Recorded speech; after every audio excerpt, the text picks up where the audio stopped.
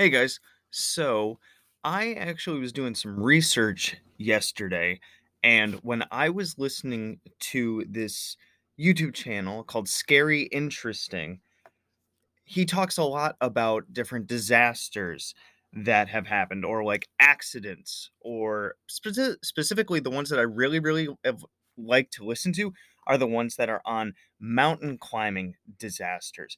And there was this one case, it's the first one in his latest video where there was a guy, it was two guys, they were climbing a mountain and an avalanche hit them.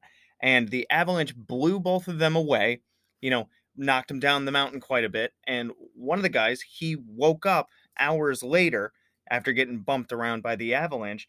He had a broken arm, many missing teeth.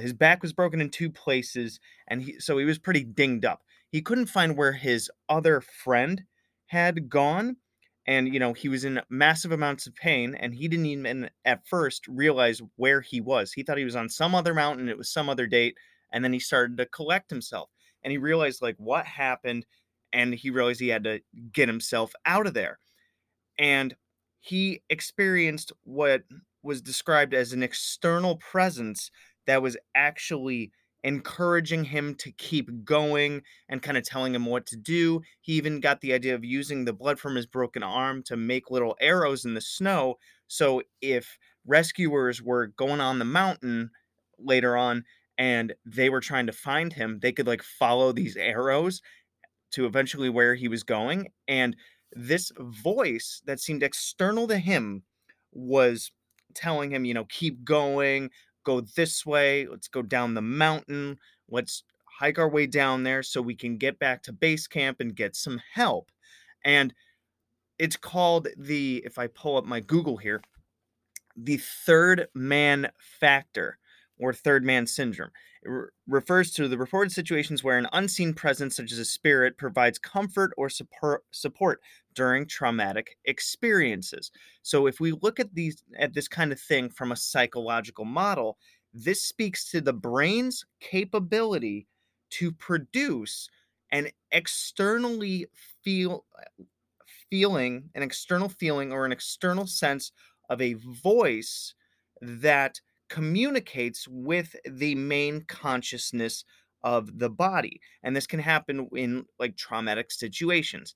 I'm sure any of us have heard of different things where like when they're going through a really hard time, like, an accident is a disaster or some like true crime thing where they hear this voice of keep going, you can make it, yada, yada, yada, things like that. So this speaks to the brain having this mechanism of being able to speak to itself in a way that sensationally feels external. So it's not I'm making my own thoughts and I'm saying, yo, I got to keep moving. I got to keep moving.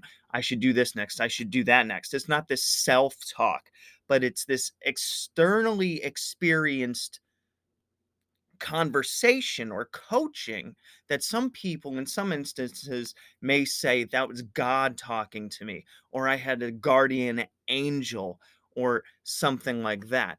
Now, if I look at the Wikipedia page, Sir Ernest Shackleton, in his 1919 book South, described his belief that an incorporeal companion joined him and his men during the final leg of their Antarctic journey.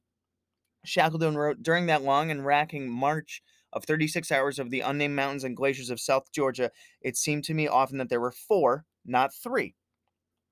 His admission resulted in other survivors of extreme hardship coming forward and sharing similar experiences.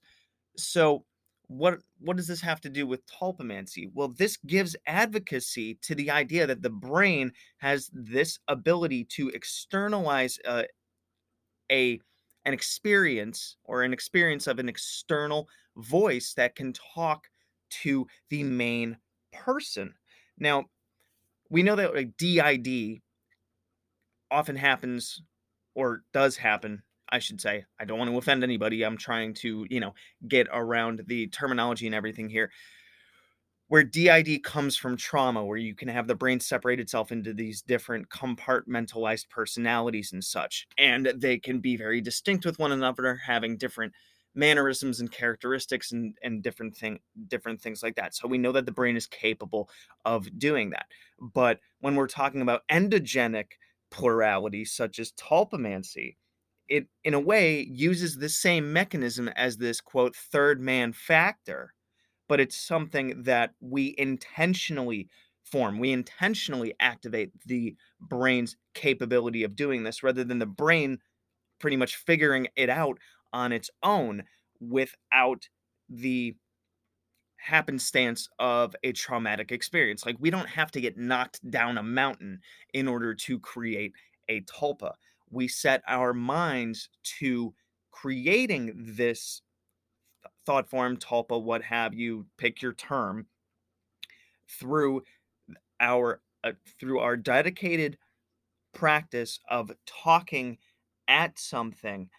And then as we continue with this, we're building that schema of that tulpa, and we are building the conscious to subconscious chit chat that then takes over automatically with responses and continues to gather more and more neuron connections and more ideas. And then it begins to run on its own. And voila, we have a tulpa.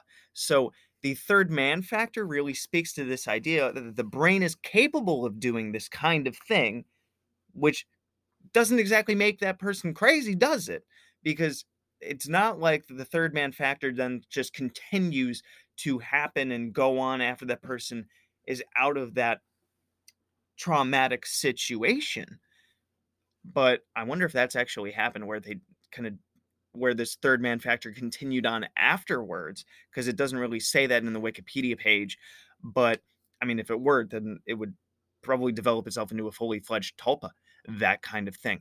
It's very interesting that in the on the Wikipedia page with Sir Ernest Shackleton, it was almost as if it was also imposed visually, with there being, that it seemed to me often that there were four, not three. Now, it doesn't exactly say whether or not he pictured a fourth person, or if it's just that presence of a fourth person was more or less sensed because of this the disorientation and the experience of having a quote fourth person there to coach this person on and move them on towards survival.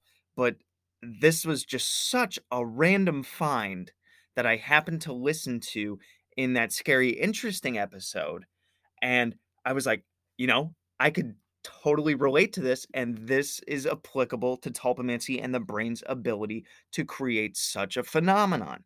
So I just this psychology and everything of it, aside from the fact that my bachelor's is in psych, it's just it satiates my curiosity, and it's another one of those things about that just gives efficacy to the brain's ability to do this, the brain's plasticity and being able to wrap around the idea of it being able to run not only your consciousness at one time, but sense that quote other, which we hijack this and then make a tulpa from it. Fascinating stuff.